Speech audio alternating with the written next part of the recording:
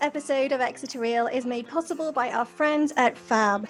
Experts in personal hygiene and beauty, this Exeter-based family-run business has been trading for 21 years in the professional hair and beauty sector. When coronavirus descended on the UK earlier this year, the team responded quickly and effectively, adjusting their business model to address their clients' changing needs and to welcome new ones with a range of PPE products and specific contactless hand sanitizing machines. Fab is committed to a disciplined buying process that provides both their local and national customers with a range of quality, fairly priced products. You can reach them through the links below in the notes, drop them a line and they'll make sure to look after you. Huge thanks to the entire team at Fab for their support of the podcast.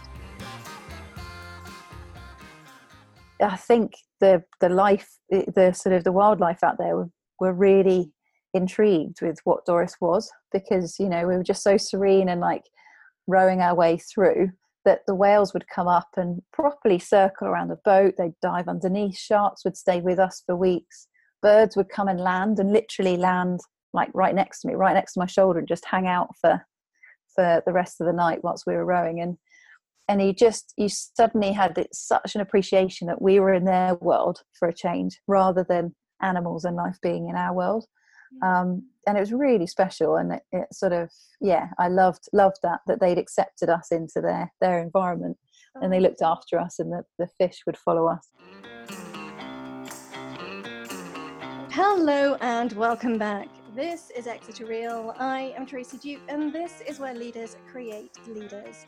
Produced by Felix Northover and recorded in current circumstances via Zoom, we ask the question, what does it take to thrive in a world of both challenge and opportunity?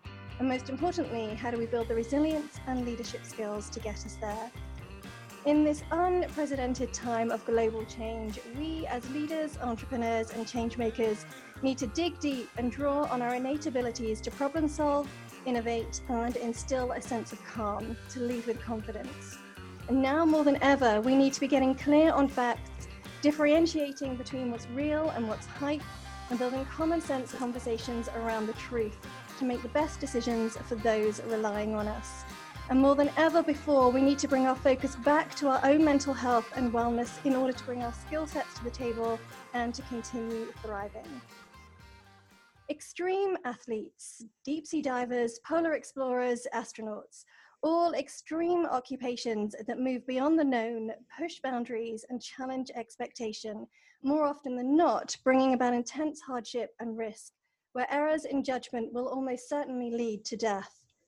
This period of lockdown during COVID-19 has allowed time and space for me to catch up on some must-see documentaries, including Reese Witherspoon's retelling of Cheryl Strayed's epic solo trek in Wild, The Dawn Wall, the story of Tommy Caldwell and Kevin Jorgensen's staggering free climb of El Capitan's most formidable rock surface, and Losing Sight of the Shore, the epic record-setting Pacific Ocean crossing by a crew of 6 women back in 2015.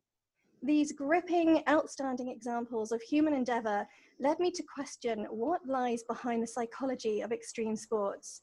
What is it that enables an ordinary, everyday person to commit and complete the extraordinary, life-threatening feats? And most importantly, why? My guest today is Laura Penhall, a physiotherapist and extreme sports athlete, one of a crew who set a world-first record by rowing across the Pacific Ocean from America to Australia, a phenomenal feat that took in total 9 months and was the subject of the documentary Losing Sight of the Shore. The record-setting crossing was certainly not without its challenges. Technical issues in the first 10 days saw them abandon the attempt and return to dock in America after years of planning and investment. As Laura herself states, it was a moment of critical decision-making as a team and as a leader. And for me, it was a significant learning point of having to outweigh pride and personal want with putting our team first for the success of the journey. My conversation with Laura today will explore the psychology behind this phenomenal journey and asks the question, is there something truly extraordinary within reach for us all? Laura, it is my absolute pleasure to welcome you to the podcast today. First of all, I've got to ask you how you're doing. Yeah, very good, thank you, and thanks for inviting me onto this podcast. I've heard a few of yours now, and yeah, it's I'm very honoured to be on. So thank you very much. Thank you, thank you. Well, I mean, it all came from that, from a LinkedIn post that Chris Bentley put out, Oh, bless him. Yes, giving yeah. a shout out for your documentary. And I watched it with my boys, and well, I mean, I've told you this before, just like everybody else, just utterly gripped. Totally gripped. So thank you for getting in touch with me as well. And I'm so pleased to be doing this. But how are you feeling anyway? How's lockdown treating you? Yeah, well, I mean, it's a difference, but I find it a bit hard to sort of comment something. You know, there's so much difficulty in this space and time that people are going through, that I find it a bit sort of unnerving to kind of give an actual honest an honest response, because in seriousness, I guess for me it's the first time I've ever been in one place for a long period of time, apart from obviously when we're out on the boat for 9 months. That's slightly different, but you know, normally with work I'm traveling everywhere, and I don't think I've spent more than a week in one place for a long time. So for that, it's been great. And my partner's down here with me in Cornwall as well, so I mean we've had sort of 7 weeks in the same place, in the same house. Like it's been you know, I suppose our relationship I'm sure could have gone one of two ways, and thankfully it's gone the positive way. So no, it's been great, and I'm home in Cornwall, so I can't complain. You know, I'm home and on the coast and able to still work from home. So, do you feel relaxed? You certainly look relaxed. Oh, that's the crazy thing, isn't it? It has kind of forced that what's important, and just, you know, structuring your day where you're not commuting, and you've got, you know, I've now back into better exercise rhythm, and, you know, cooking at home, all the basic things that help us mentally sort of tick, that yeah, I'm just really enjoying. So it definitely has been sort of actually quite a good opportunity. We're recording this during Mental Health Awareness Week. Yeah, and exactly. you know, has there honestly ever been a time when any of us have been more aware of our health, and exactly as you say, what, you know, what matters, what truly how we're feeling about things. Well, that's it, and it just helps you to be mindful, doesn't it, at that time? You know, and the road taught me a lot about that. And you don't know, there's a lot of things that are going on at the minute, have been going on for the last 7 to 8 weeks, of out of our control, and so therefore all you can do is control what's right in front of you, and sort of hour by hour, day by day. So it's, in a way, it's been quite centering to just be in the moment for a change. I think we're always planning, forward thinking. So that was some incredible training to get you through this time. 9 months on a boat prepared you really well. Well, there's also that flip side, you know. When I do the direct comparison of isolation in an ocean rowing boat, you know, we've got running water, I've got a big bed, and I've got a shower, and I've got food in the fridge that's fresh. So I'm like, yeah, I've got space. So even if it's a tiny little cottage, it's kind of feeling very spacious compared to our 29-foot rowing boat. Exactly. It's good. Relatively luxurious. Okay, Laura, let's talk about that incredible, epic crossing. And I want to talk about, you know, mental health will come up a lot during the conversation, but I want to take you back to the start line and the morning that you set off. And, you know, you're waking up, you know, after years, I think I'm right in saying, was it 4 years that you spent preparing for it? I mean, probably you spent a lifetime in some way or another preparing, but it was about 4 years, is that right? That's right, yeah. It wasn't intended to be 4 years, but yeah, it was definitely a few failures along the way to get to the start line. But yes, 4 years in total in the end. Failures or lessons, I like to think. Exactly, very true. Okay, so it's the start. So it's the morning, you're finally leaving, you're waking up. How are you feeling? Was there anxiety? Was there, let's just get the hell on with this? How was it? Yeah, there was, by that point. It was kind of, anybody that's done a sort of expedition before, when it's not something that's massively, you don't have a full support team around you that's running the show for you, like you're involved in the organisation as well as doing it. It means that those last few hours, few days are just so actually full on. You think you'll get to the point, you try, and you know, I was trying to approach it like I would an athlete, in tapering and thinking, right, let's make sure we've got a couple of days with family just beforehand and everything's done and dusted. But of course, anywhere it's been in the expedition world, that isn't the case. It's like you're running around till 2-3 in the morning, you know, you hardly get any sleep, so your preparation is actually physically usually a bit poor, and it's all quite frantic, and you're like, oh, I just need to get going, and you know, what are those last little bits that you've forgotten, or could we add this, could we add that, could you do a few bits and pieces. So definitely for me, the morning of the day that we were due to go, or we went, we were due to leave in the sort of midnight hours of that day, because of the wind being the sort of the lowest, going out underneath the Golden Gate Bridge in San Francisco, and trying to time it with the current going outwards, rather than obviously we wouldn't be able to row against it.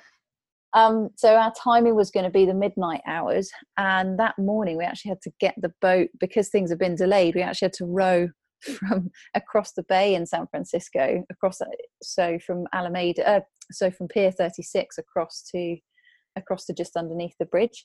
And we thought it was only going to take us a couple of hours. Of course, the wind picked up and it ended up taking us 5 or 6 hours, so we ended up having to row really hard on the very day that we're due to leave that evening, which was not the intention. So yeah, there was a bit of tension there. There was a bit of anxiety of like just making sure we got to the start, that literally to the start line.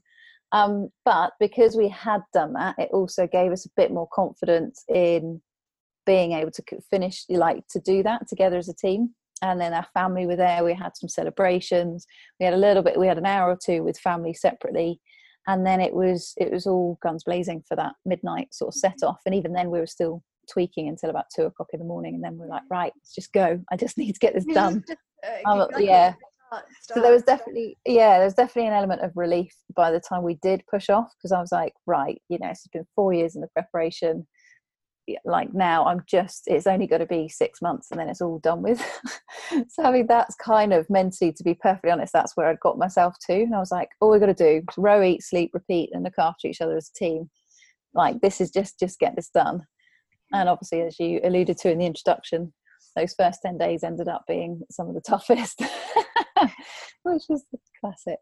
Oh, so there was a technical problem, wasn't there, that meant that you had to go back to shore. So you were 10 days in. Yeah. Realize that something, how, you know, that we know that kind of that any energy in the body is stored in their stomach. That's the gut feeling. That's the nervousness. That's the sick feeling, and it's just basically energy. How were you feeling when you just was it sick? Was it like... it was a multitude of stuff, really, because it was the first 10 days. So that moment going from this feels like a massive relief, like we're gone, we're cracking on with this finally, lasted maybe about 4 or 5 hours before I then was quite profusely seasick. And I don't know whether that seasickness came collaboration of time, fatigue, because I'd literally only slept a couple of hours the night before, or a few nights before.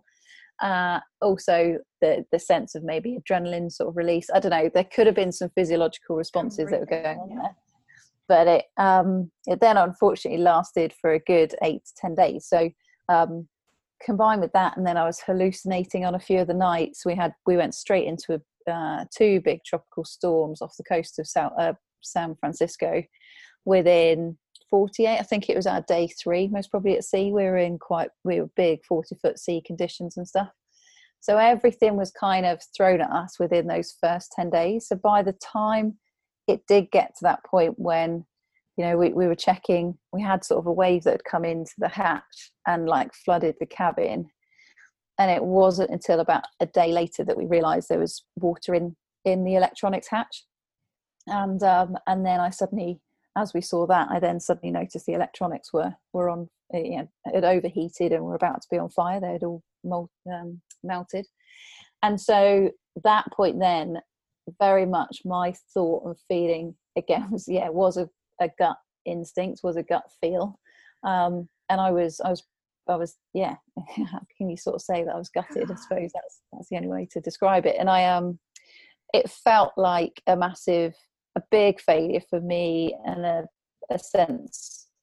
loss of pride as well. So I felt like we were this pink boat of all women that classically were trying to prove that we could do stuff, and yet 10 days in we're having to make a decision as to whether we turn back in or not. So I had to really weigh up the fact of the decision I was making for us as a team, whether it was the right of the for the project for the team versus my pride, because I initially wanted to continue forwards. I was thinking, you know what, we've prepared for this. This is what we're here for.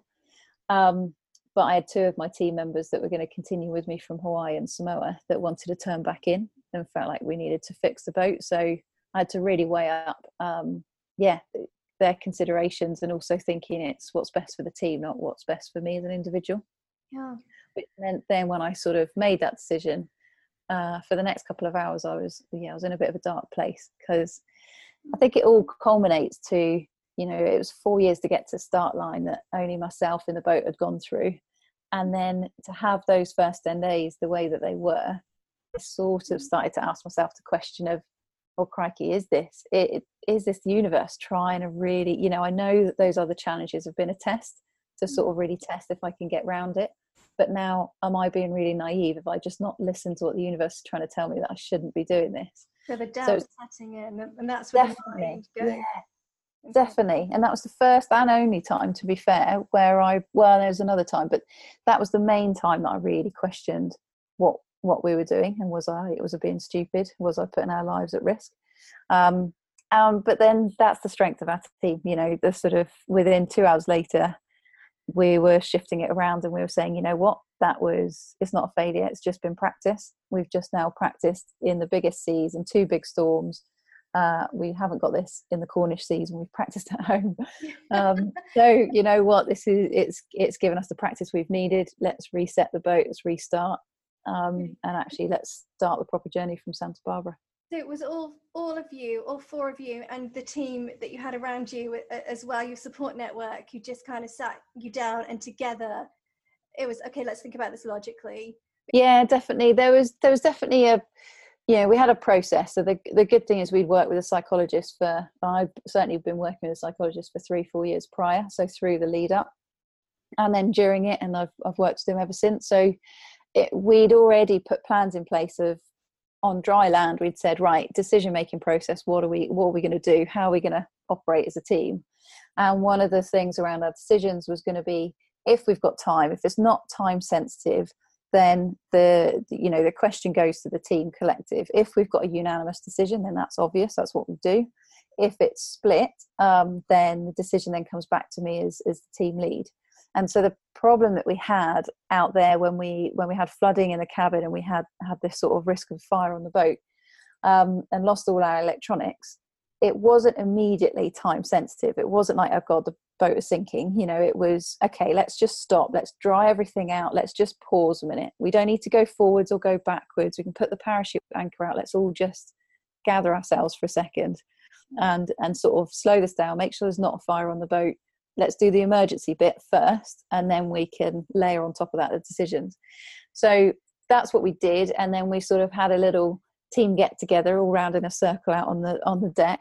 And I was like, right, well, I guess we've got 2 options here. We've got, one is we carry on, and this is what we've prepared for, or 2, we turn back into Santa Barbara. And that was after speaking to Tony, our shore support, saying that could be an option on the table. So I put it to the team, and just that was the classic. You had 2 that wanted to turn back in, and 2 of us that wanted to crack on going forwards. And that was the point of when I was like, right, okay, now the decision lands on me. But then, can I feel comfortable to take the ownership on making those 2 in particular that wanted to go back in to push forwards?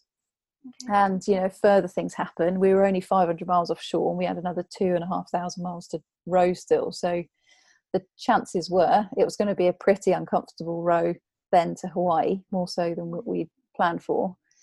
And the problem I had then is to outweigh, well, those 2 that wanted to turn back in, I've got a risk now that if we get to Hawaii, they'd be, this first leg could be so horrendous that they don't want to continue anymore.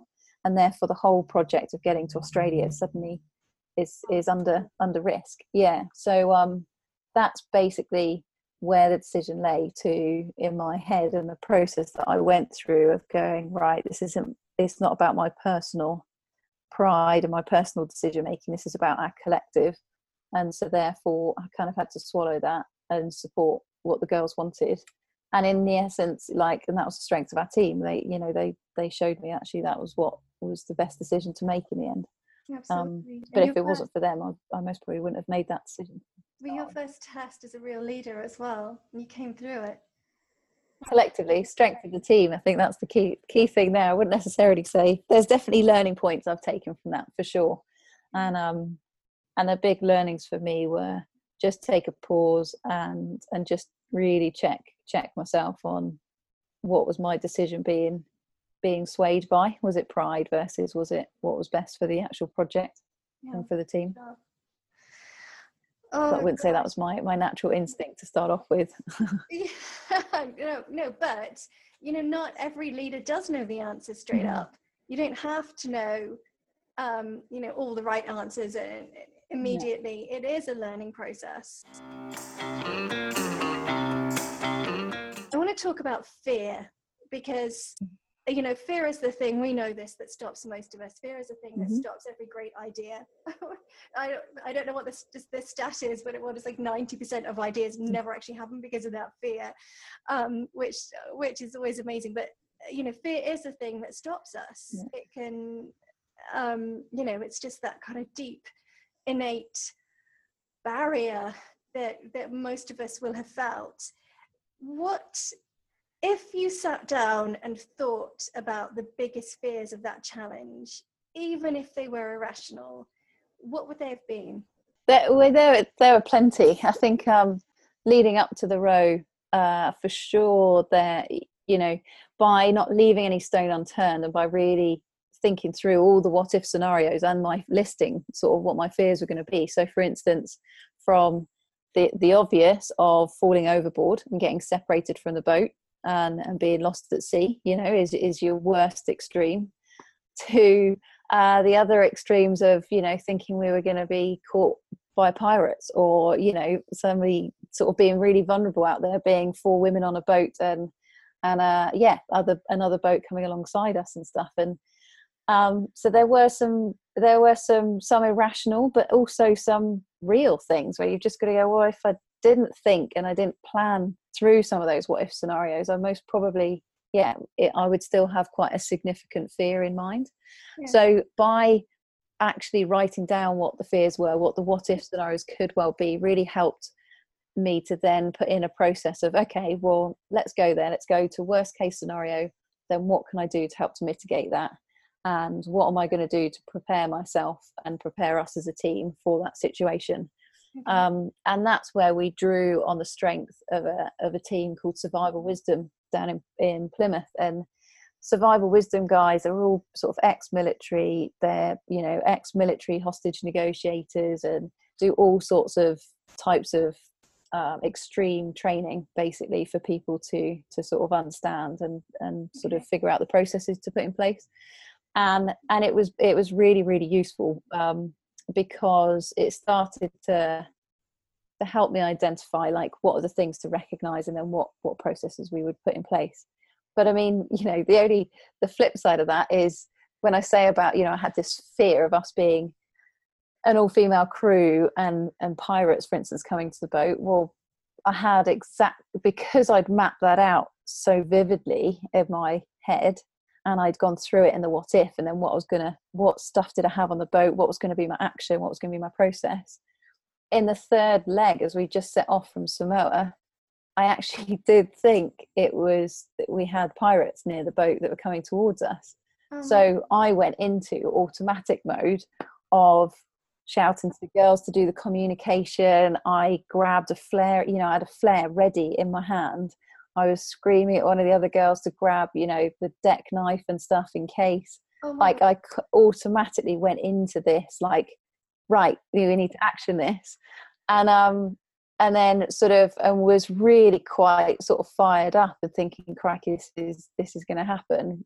Because basically there were these, suddenly in the pitch night, this boat came out of nowhere with no lights on, put the light on, and there were 5 people in the water with snorkel masks on right next to our oars as we're rowing through. And so I thought they were snorkeling over to us, and I thought they were going to jump onto the boat. So I went into automatic mode. And then in the meantime, my teammate Nat that was on the oars with me, she'd continued to row. And as I'm sort of like literally I was about to shoot a flare into these guys. I was like, if anybody goes to step on the boat, like that's kind of what my reaction was going to be. And anyway, we carried on rowing, and then suddenly the next minute we've gone past them. There's nobody around us. It's back into pitch black night time. We could see the light drifting off in the distance. We figured out afterwards that actually we just came across, illegal nighttime fishers just off the coast of Samoa, and so that's why they didn't have their lights on, and they didn't want to disturb the fish. And technically, we rode right through them, so the poor people were completely harmless. But I went into this whole pirate mode and was totally irrational. But so there could have been headline papers back in the UK of UK pink boat shoots innocent people with a flare. Could have been horrific, but thankfully I didn't. I was able to pause enough. You re-celebrated. I know, shocking. Oh my goodness, I'm laughing. Just imagining you in that situation. I mean, your adrenaline, I can't even imagine what it would have been like. Yeah, no, I think my adrenaline was definitely through the roof. The other girls, bless them, that were on the boat, I don't think knew what was going on. I think I definitely clicked into a bit of an irrational, highly adrenaline fueled space. and it wasn't till afterwards Natalia was just like, okay, we're okay, everything's fine. It's all good. But coming back to your point you mentioned before around fear, because I think there's a big misnomer that people don't have fear, and it's all about context, I think. So, and it's what you prepare for, and it's how the experiences that you've had. So, one of the fears I would have had on the boat is if we capsized and we got trapped in the cabin, and we would have to flood the cabin to swim out to sort of come back up to surface. Yeah. And I knew that was a very real and an understandable fear, that you feel claustrophobic or whatever. But the thing is we can either avoid it, or we can listen to that and try and then practice and put some processes in place. So I would have liked to do like the helicopter. That there's a thing that people in offshore oil rigs and the military guys do, where you're strapped into an old helicopter shell, and they immerse you in the water, and you've got to wait till the helicopter fills up with water before you can unclip and get yourselves out. And I really wanted to do, I didn't want to do it. The thought of it scares, still to this day, would make me feel quite nervous and scared. But I also know that understanding what that thought and feeling is actually really helps you to step forwards with some certain things. Massively. And I think the other thought I had around that fear factor bit is, it's really interesting in the context, isn't it, of you interview quite a few rugby players from what I see and what I understand, and the thought of me standing on a rugby pitch when you've got the whole pack charging down on you I would be mortified, and I know I definitely would have full-on adrenaline running through me to be like thinking that I was just going to be massively squashed. However, that's their norm. They've practiced that. They know that. They don't. It doesn't even that. Wouldn't even bat an eyelid to those guys because they're experienced in it. Yeah. But it's what you can cut. You take them out of that context, and it's fascinating to sort of see when people aren't. If you're a rugby player, if they're not a rugby player on a pitch, but you stick them on a horse, for instance, they could be absolutely petrified on a horse. And it's different context. It doesn't mean to say that they never experience fear. Gareth Thomas, I think it was, said about how he was so scared about riding a horse. And I was like, it's that there captures where fear is in context. Yeah. Or, people just will assume that because you've done something that you're then therefore resilient to having fear. One of the examples I was thinking of is, take any one of those rugby players out of the context of where they're comfortable, put them into a networking event, for example, and they'll just freeze. Not all of them, but some of them, because it's so far from what they're used to. And so, yeah, you're absolutely right. But the more often you practice what you're fearful of and put yourself in that position where you've got, I guess, the reference points to refer back to, and then whatever position it is gets easier for you. So Laura, let's talk a little bit about the pressures that you would have been feeling on that boat as an individual and obviously as a collective team, because if we think that even just doing a circuit of the British Isles can be fatal. We know if once dehydration, fear, anxiety, that they all impair the ability to make decisions when you're under pressure. But did you ever find yourself in a situation where you felt fearful in any way for your mental health, where you felt the decisions weren't being made fast enough? Or did that episode you just told me about the potential pirates prove to you that you were okay? I think there's a couple of things there. So you're saying about the more sort of impact on our mental health sort of state. I guess the point at which I was starting to keep myself amused when I was rowing on the oars, and I was doing a BBC voiceover to birds flying in the distance. That definitely made me question whether I was I was still as sort of sane. But no, but I think overall the good thing was, you've got the strength in the team to sort of really recognise and be able to reflect back to each other, where we were sitting. So we had a really good, open and honest sort of language between ourselves, in that when we did start to flick into that different type of personalities, our behaviors were starting to change and adapt. We gave each other not the authority, but the openness and we basically had said to each other that if we notice that, we need to call it out, so that it doesn't become something that's bigger than what it is. And an example of that would be, the girls would say I had a Laura number 1, Laura number 2 personality. And so my Laura number 2 would start to come out when I'm getting a bit tunnel visioned and I'm going into that sort of assertive space, and I'm really starting to plan and things I feel are sort of maybe out of my control. And I'm really I get a bit more assertive and sharp and cold and less empathetic. And that's my outward behaviour changing based on the fact that I'm actually starting to get concerned underneath it all. And I'm thinking about, well, crikey, this and this in my head, and we need to get to here by this point. So, but instead of communicating that, I might change my personality and just start getting a bit more Laura number 2, as they would say. So the good thing there is the girls would then self-check and be able to say back to me, you're starting to show Laura number 2. Like, what's that all about? And vice versa, we would do exactly the same with each of the girls on the team. Everybody had their telltale signs.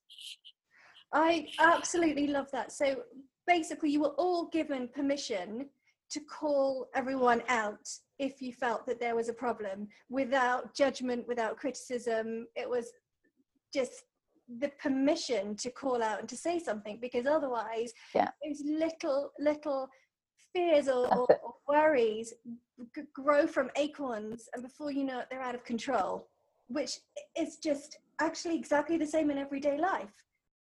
When you're working in a high performing team, or sort of, there's so much change going on, you just don't understand what people are going through personally. Like, there's so, in a workspace, you're only seeing a sort of, a capture about sort of 30% of who that person is. And so for us to make such big judgments on what's going on in their life from the outside is pretty harsh. So I think the thing is either do you take the time to be able to get to know the person, or can you develop sort of that openness within your team to be able to really sort of pick out when you think that behaviours are outside of their norm, and really sort of then have that empathy to understand it could be impacted by other things in their life, whether it's a family member or it's finance or it's stuff going on at home basically that's influencing their behaviour when you see them at work. I always think back to the quote to assume, and the idea that assume is to make an ass of you and me. So when you start assuming, when you start thinking, when you start making up these scenarios in your head about what the situation might be, that's when everything goes wrong. So actually, if everybody has permission to be able to either ask the Yeah. question or just speak honestly, what a difference that would make. On the boat, for sure, if you had an issue with someone, then you dealt with it with that person. I never wanted like a triangular sort of approach. I didn't want somebody to be sort of, you know, a little bit miffed by somebody else's behavior and then telling this other person over here, and then suddenly, like, you know, all of this goes on over here. And that has always been something that I never get involved in life in general anyway. So I certainly didn't want that on the boat. And the girls would always say that they call me bat ears, because as soon as I heard any whispering, I'll be like, right, what, you know, who's whispering? What have you got to say? Like, make sure everybody can hear it. Yeah. So that there was none of that kind of behind closed doors or sort of small little conversations going on, because that easily just starts to create rifts. So the openness, the honesty, the creating a platform to be able to have those conversations was something that was quite key.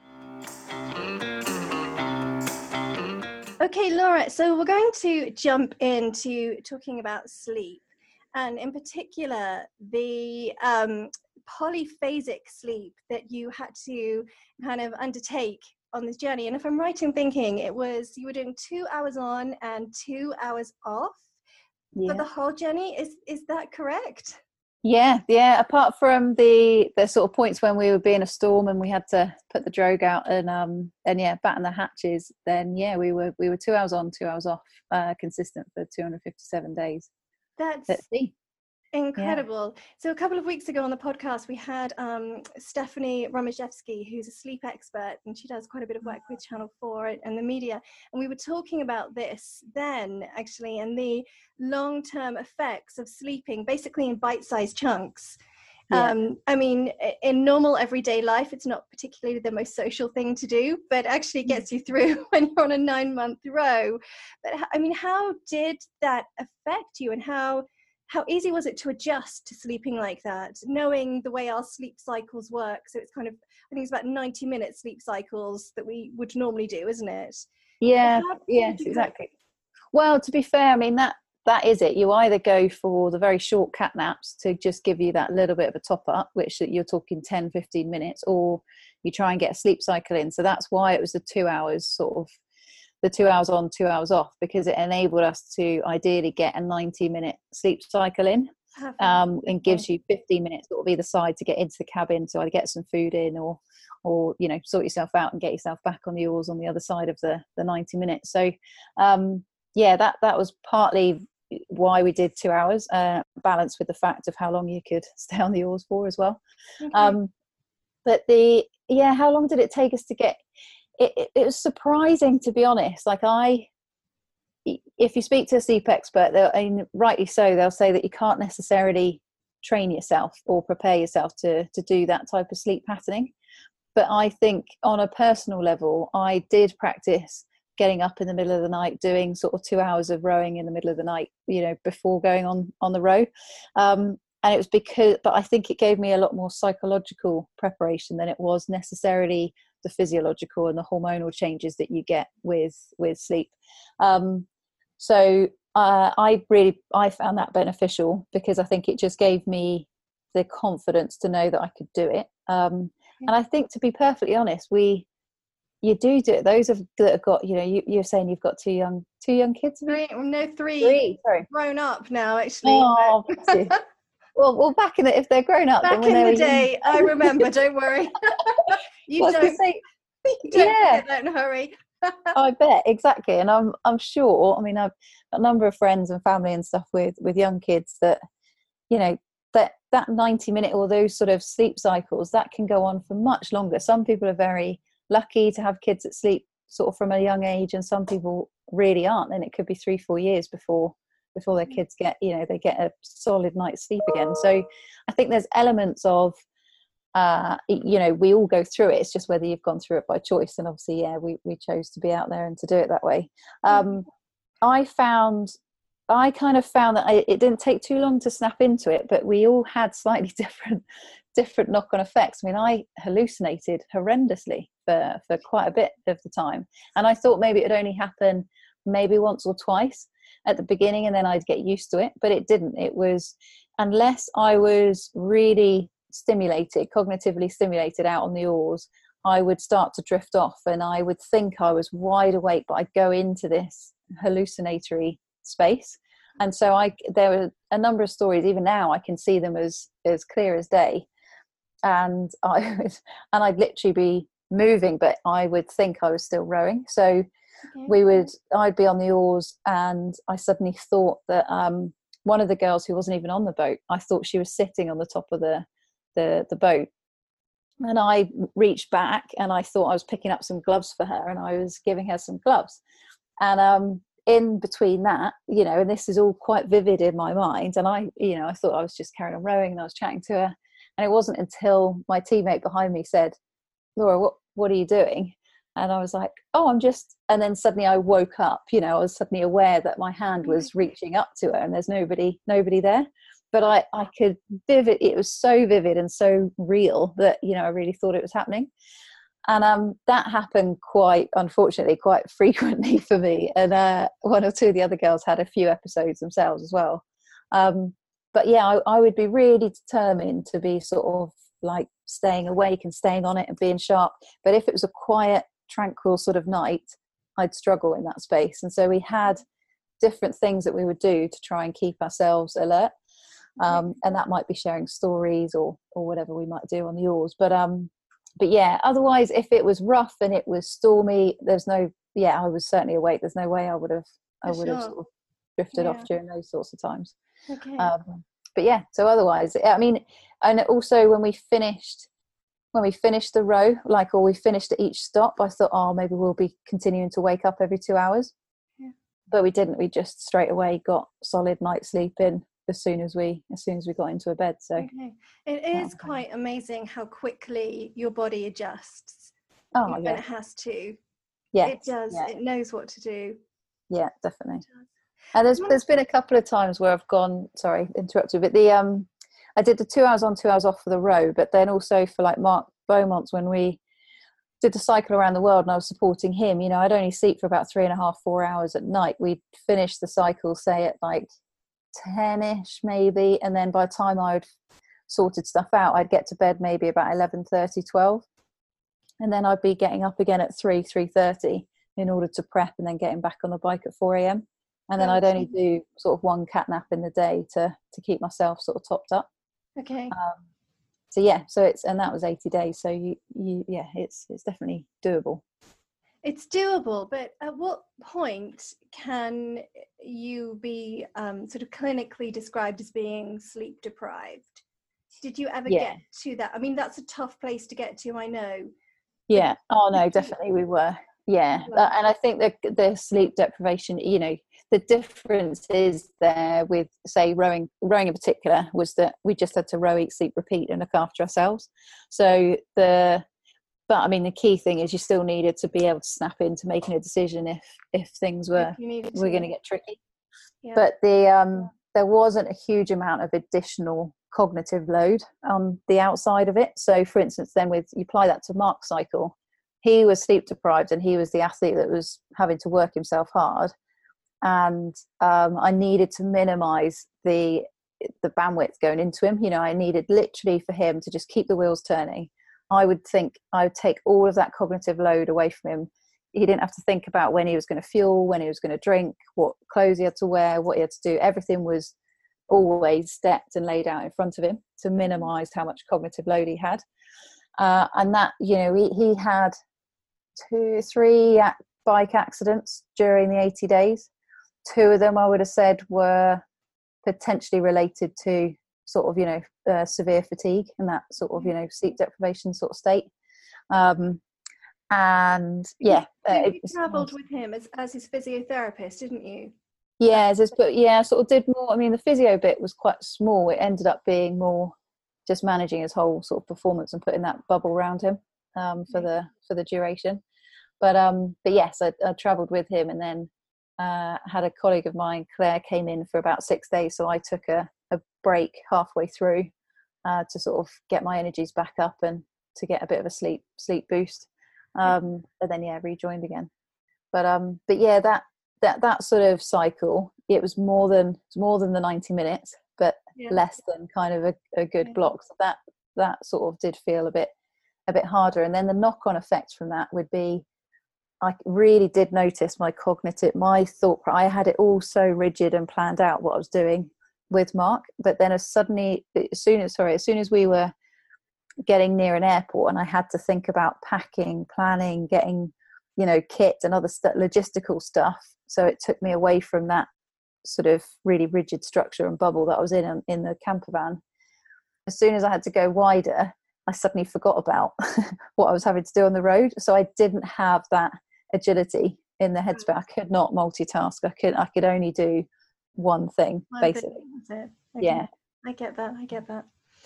Wow, that's a whole other story in its own right. I need to know more. I want to take you back to those tranquil nights on the boat.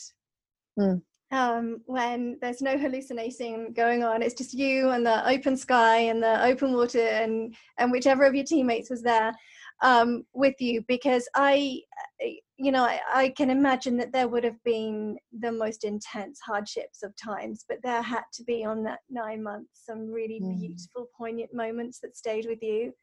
Definitely. When you look back, which is the one that jumps out at you most? What's the moment that will stay with you?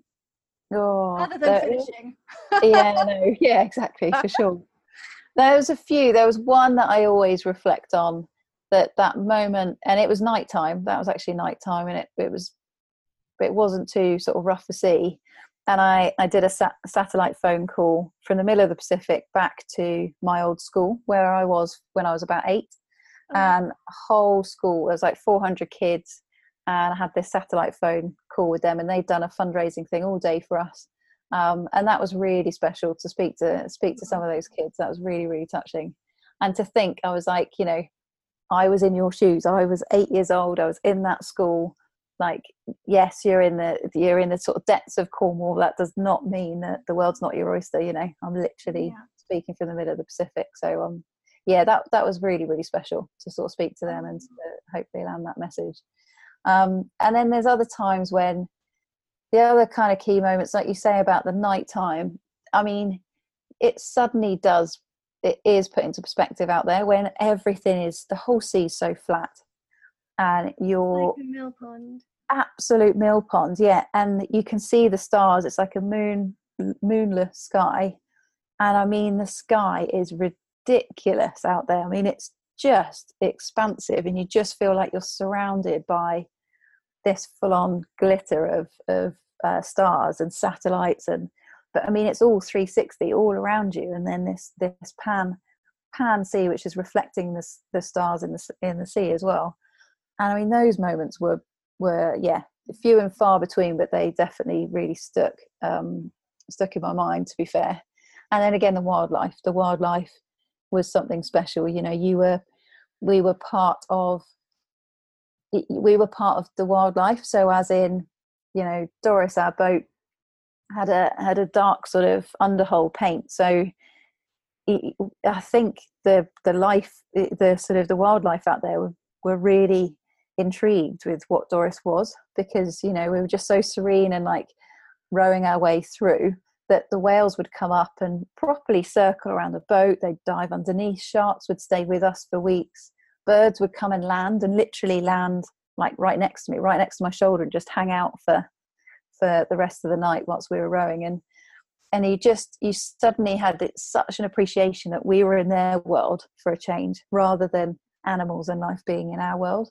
And it was really special, and it sort of, I loved that they'd accepted us into their environment, and they looked after us, and the fish would follow us, and that was definitely very special. Yes, beautiful. Wow. The only thing that I can imagine, I remember being my very, very early 20s when I traveled across Australia, and I did I was not on a boat for 9 months. I did a 24-hour stagecoach trip, but out into the outback. And I remember the vastness of that sky, and the blackest of black, and the stars were brighter than you can ever imagine, almost like they were shining for you. And it's actually, I mean, that was years ago. I was like 30 years back, but those moments just don't leave you. It was what connected me a lot to to home, you know, to family, to sort of know, especially when the moon was there, you go, well, it's the same moon that It's I'm the looking same at as moon. what my mum's looking at Oh, home. So that was yeah, always a bit of a connection between us, which was nice.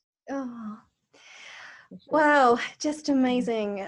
Okay, so we're kind of coming into the. So you've done two stops. One was at Hawaii. One was it Samoa?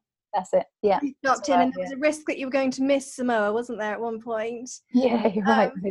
But Nearly you ended got up on Fiji. you got that. You're on the final leg of your journey, and heading for Australia.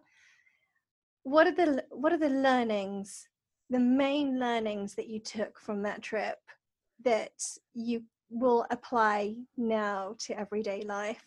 You know, what I guess I want to ask you, what surprised you most about yourself during that journey?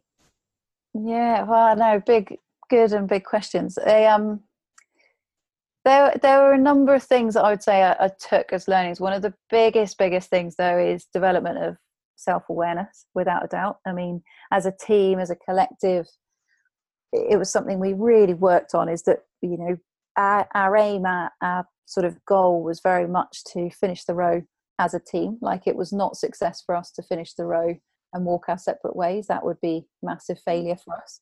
So team was our number one goal, and staying cohesive in that, and being effective in that space. And so, yeah, that kind of, in order to be effective as a team, you have to be open to feedback. You have to be open to develop, and it sort of really helped me to further, and continues to further, my understanding of my own self-awareness. And the biggest base of that was, you know, I've constantly encouraged the girls to give me feedback, give me critical feedback, and sort of put the mirror up to me often. So, and it was credit to them to be able to say to me sometimes, like, well, you know, Laura, you're going into Laura number 2 mode.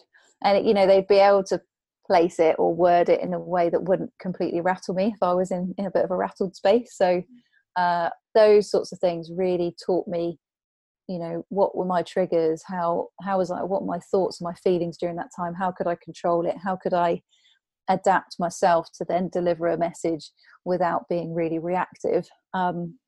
And that's been extremely powerful going forwards, for sure. And it's, you know, it's self-awareness is an ongoing development forever, isn't it, which is great. But I certainly learned an awful lot about myself during that time period.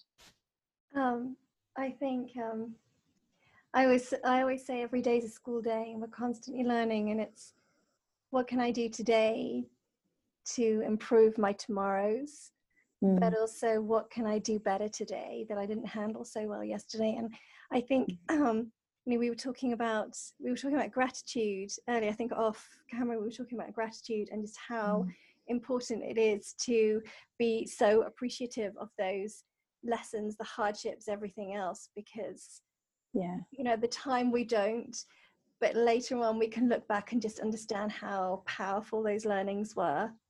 And be grateful and be grateful for them. So you know, I remember watching, obviously I wasn't there, but I did watch the documentary. I did see you dock. I know that there was a few little problems when you got there, you couldn't land in quite the right place, etc.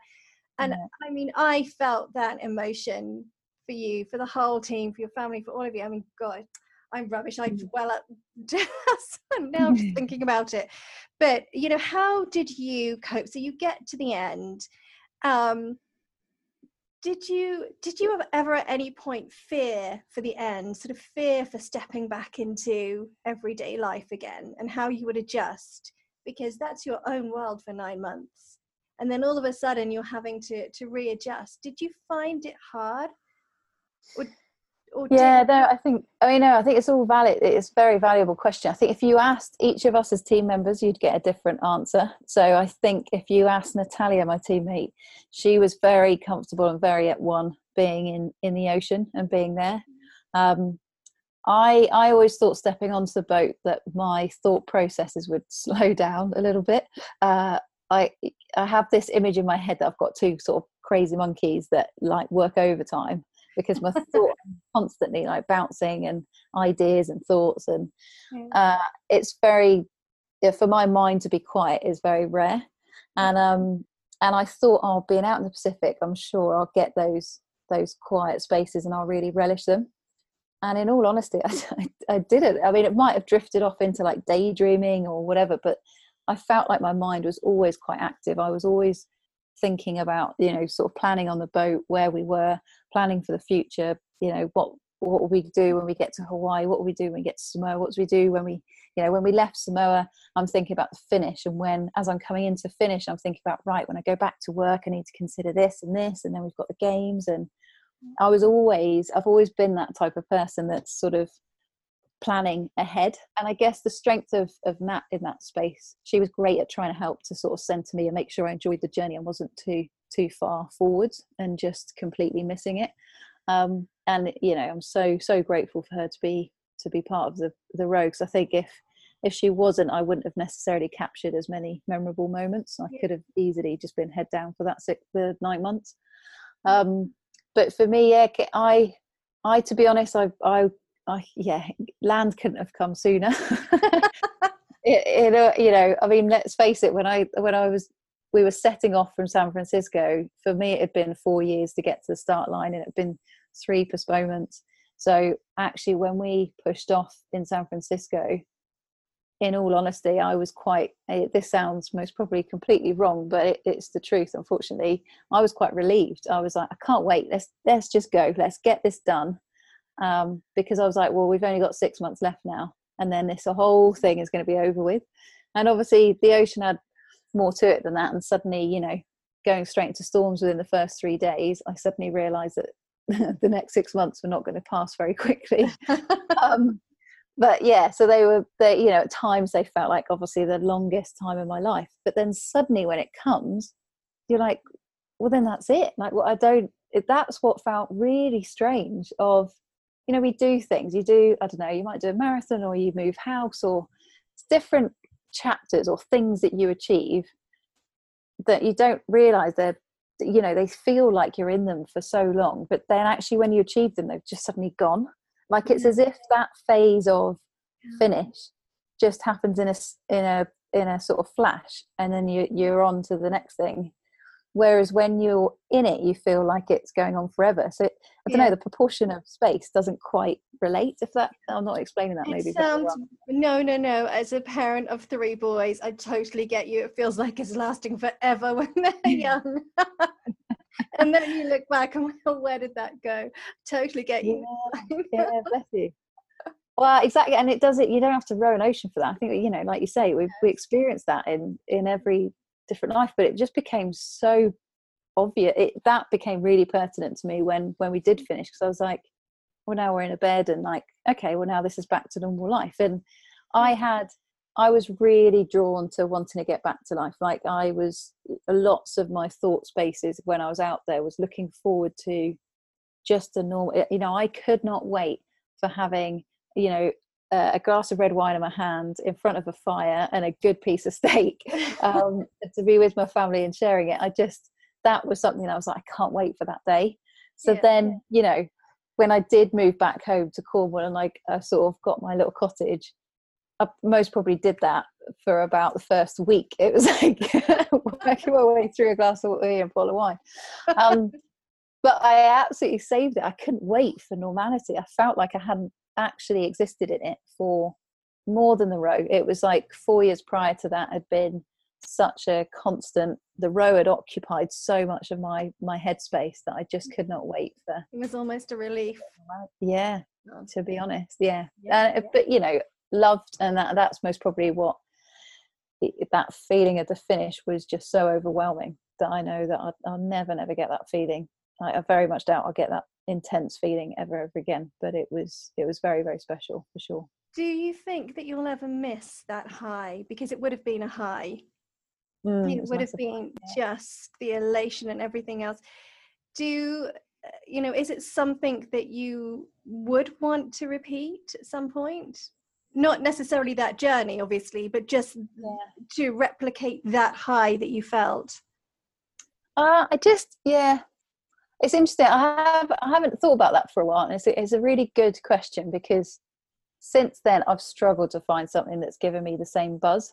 as in, I don't know whether it's the finish, but I think it was all about the row, that I was so focused and so passionate about it. Like, I literally would not leave any stone left unturned. I was so determined to make sure we were able to do the row, but we were doing it safely, and we did it as a team. Like, everything was all about how we could embody that. Yeah. And since then, it's definitely, I thought, oh, okay, well, I'll plow that sort of focus into the games and into other people that I've sort of worked with. And I definitely did feel it again with Mark Beaumont's expedition. So again, putting the wrap around him, I now got the buzz and the feeling, having supported other people. And that's really what my ongoing passion is like, that's how it's not about my personal journey. Like, the reason I did that was to really understand how I could support others, to sort of have that rapport, to have that understanding of what it's like to push yourself, but also what do you draw on when you're wanting to give up? Like, how do you keep yourself motivated? How do you keep putting that one foot in front of the other? And so now applying that and being able to support others to achieve that gives me the same sort of high, because I see them achieve, and seeing other people achieve actually most probably gives me the same, if not more of a buzz. I totally get that. And that's probably actually perfect for you, I'd say, right now. What's next for you? What's obviously the plans for everybody have changed this year, but what is kind of looking towards the end of the year? What big projects are you working on? There's a few things at the minute. We're obviously I was supporting the British sailing team as the lead physio, and Tokyo is due to be this year, so we're currently in the process of having to shift everything. And then on a personal level, it's to be honest, it's now at that phase where I'm actually really excited. When I say excited about normality, it's excited about just, having spent some time at home in Cornwall, being part of the RNLI, and just having a bit more of a daily routine and getting back into sort of exercise and things. So I think we underestimate that, don't we? We're definitely so kind of used to just rushing about, and we've almost, we've had this time to press that reset button. And I think that we do take it for granted just how special it is. Especially, I mean, I mentioned earlier we're recording it. It's Mental Health Awareness Week this week. But it's so important to get that downtime and adjust, reset. Definitely.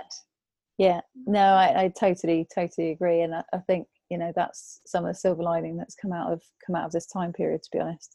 Okay. And I guess the other, just adding to sort of what you'd mentioned before about what's next, it is that sort of development of how I can support others in this sort of space. That's the thing that drives me. I just absolutely love people seeing, trying to get the best out of themselves, and if I can add a little bit of value in sort of optimizing somebody's performance or getting the best out of them, then great. That's kind of what I'm really sort of passionate about doing, basically. Perfect. Laura, I think it's a perfect place to wrap this one up. Thank you so much for your time. I honestly have loved. We've actually recorded this over 2 separate parts because we didn't have a great internet connection yesterday. But I have really loved chatting to you and learning, and there's so much more that we can talk about, I'm sure. But for the moment, thank you so much. Well, thanks for the interview. It's been great. So I appreciate it. You're welcome. Laura, it's been an absolute pleasure to get to know you, and I truly look forward to hopefully working with you at some point in the future. There's a lot of common ground there that I look forward to exploring. Thanks so much for listening to my interview with Laura. Remember, you are the solution finders. You are the entrepreneurs, the change makers, the leaders. You don't have to know all the right answers, but your tribes, customers, and teams need to hear that it will be okay, and that together you can make common sense decisions based on the information emerging each day. That's it for today's episode. If you have a chance, please rate and review, hit subscribe to keep up with new episodes, and pass it along to a friend. Thanks so much for listening. I hope you'll come back next Friday for more. And in the meantime, please stay safe, look out for each other, and most importantly, be kind.